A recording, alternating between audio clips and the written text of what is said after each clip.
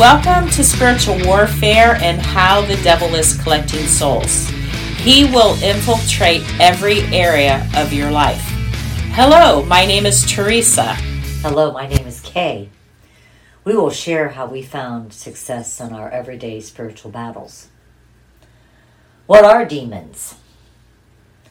The church teaches that Satan and other demons were at first God's angels, created by God before the creation of the human race, but they became evil by their own free choice, radically rejecting God and his reign.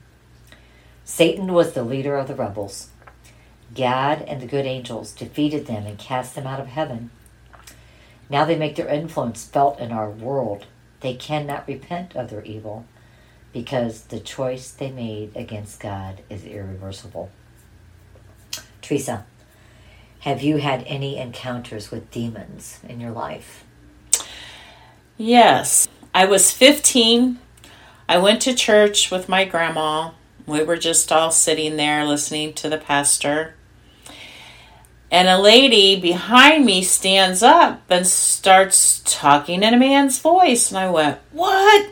I turned around and went, "What?" And she was just screaming and cursing at the pastor, calling him every name in the book. So he stood there and calmly said, "I need everybody to leave the church. I need the elders to stay here with me, and I need a couple prayer warriors, and everybody else leave immediately."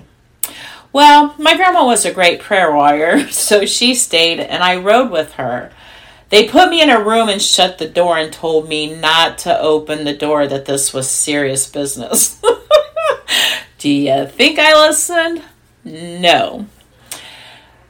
They went up to her, and then she just started spewing and spitting, and they had to get her down on the floor. There was probably 7 or 8 men that could barely hold this woman down.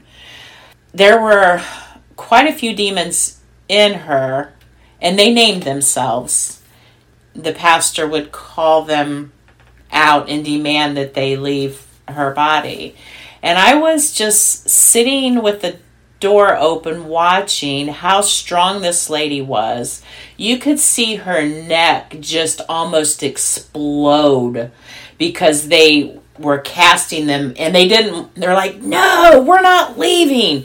You can't make us." And then he was just going with the word of God and going at him and at him and at him and at him, and they were going out and going out.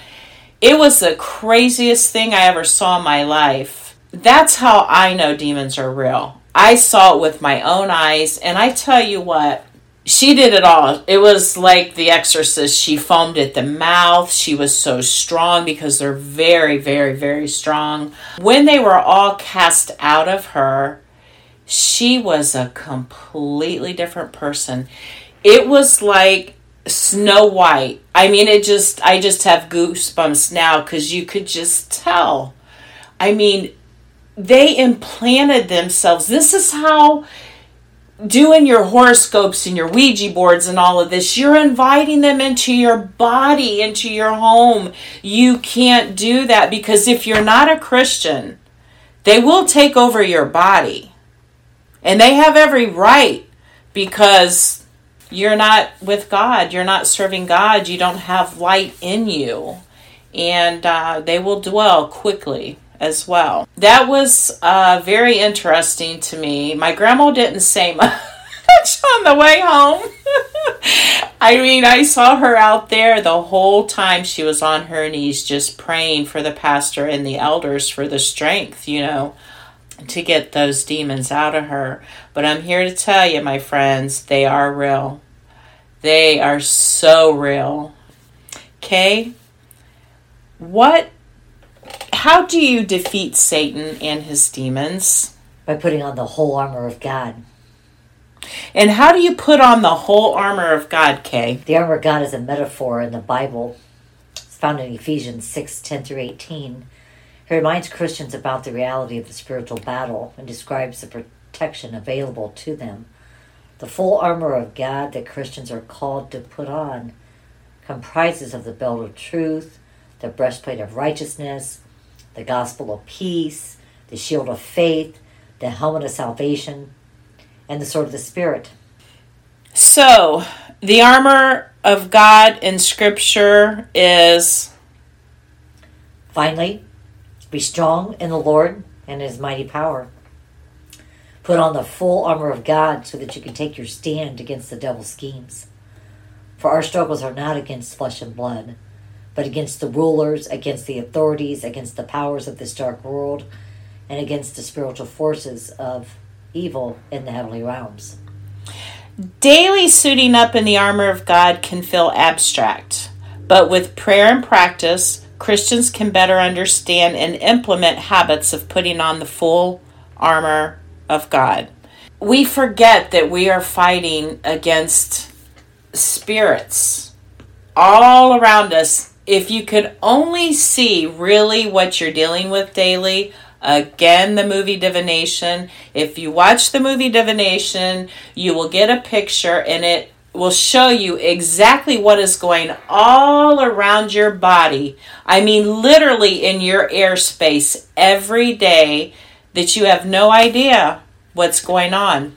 The realization of that and putting our armor on daily is so necessary to go out into the world. I find myself, the days that I do pray for the whole armor of God, from my feet to my head, I can feel the protection when I walk out the door. When I go out into the world and things seem to be chaotic, I stop and think, oh my gosh, I didn't come before God this morning and ask for that protection of the full armor to be upon me today. So, something that He's provided to us that we just need to ask for daily for our protection.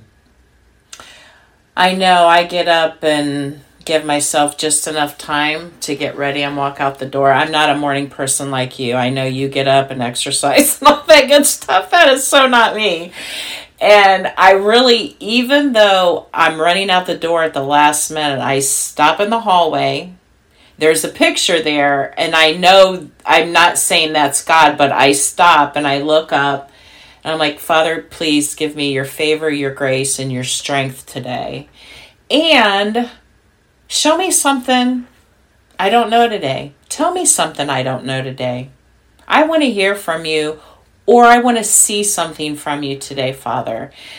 And if you really do want to hear and see something from Him, He's going to show you or talk to you. If you truly seek Him, He will open up your eyes. He'll give you wisdom. And it'll be amazing the people that He'll put in front of your path, to give you wisdom or for you to help somebody. And however that may be. When you want to do good in your life or give somebody something will happen, especially when it's from God. If God tells you to do something, you're going to have 20 fumbles along the way where you're like, forget that. You can't do it, because once you complete your task from God, I like the gift that He gives. I don't care. I just do. He always blesses us tenfold when we do what He tells us to do. And I know people may say, that's insane.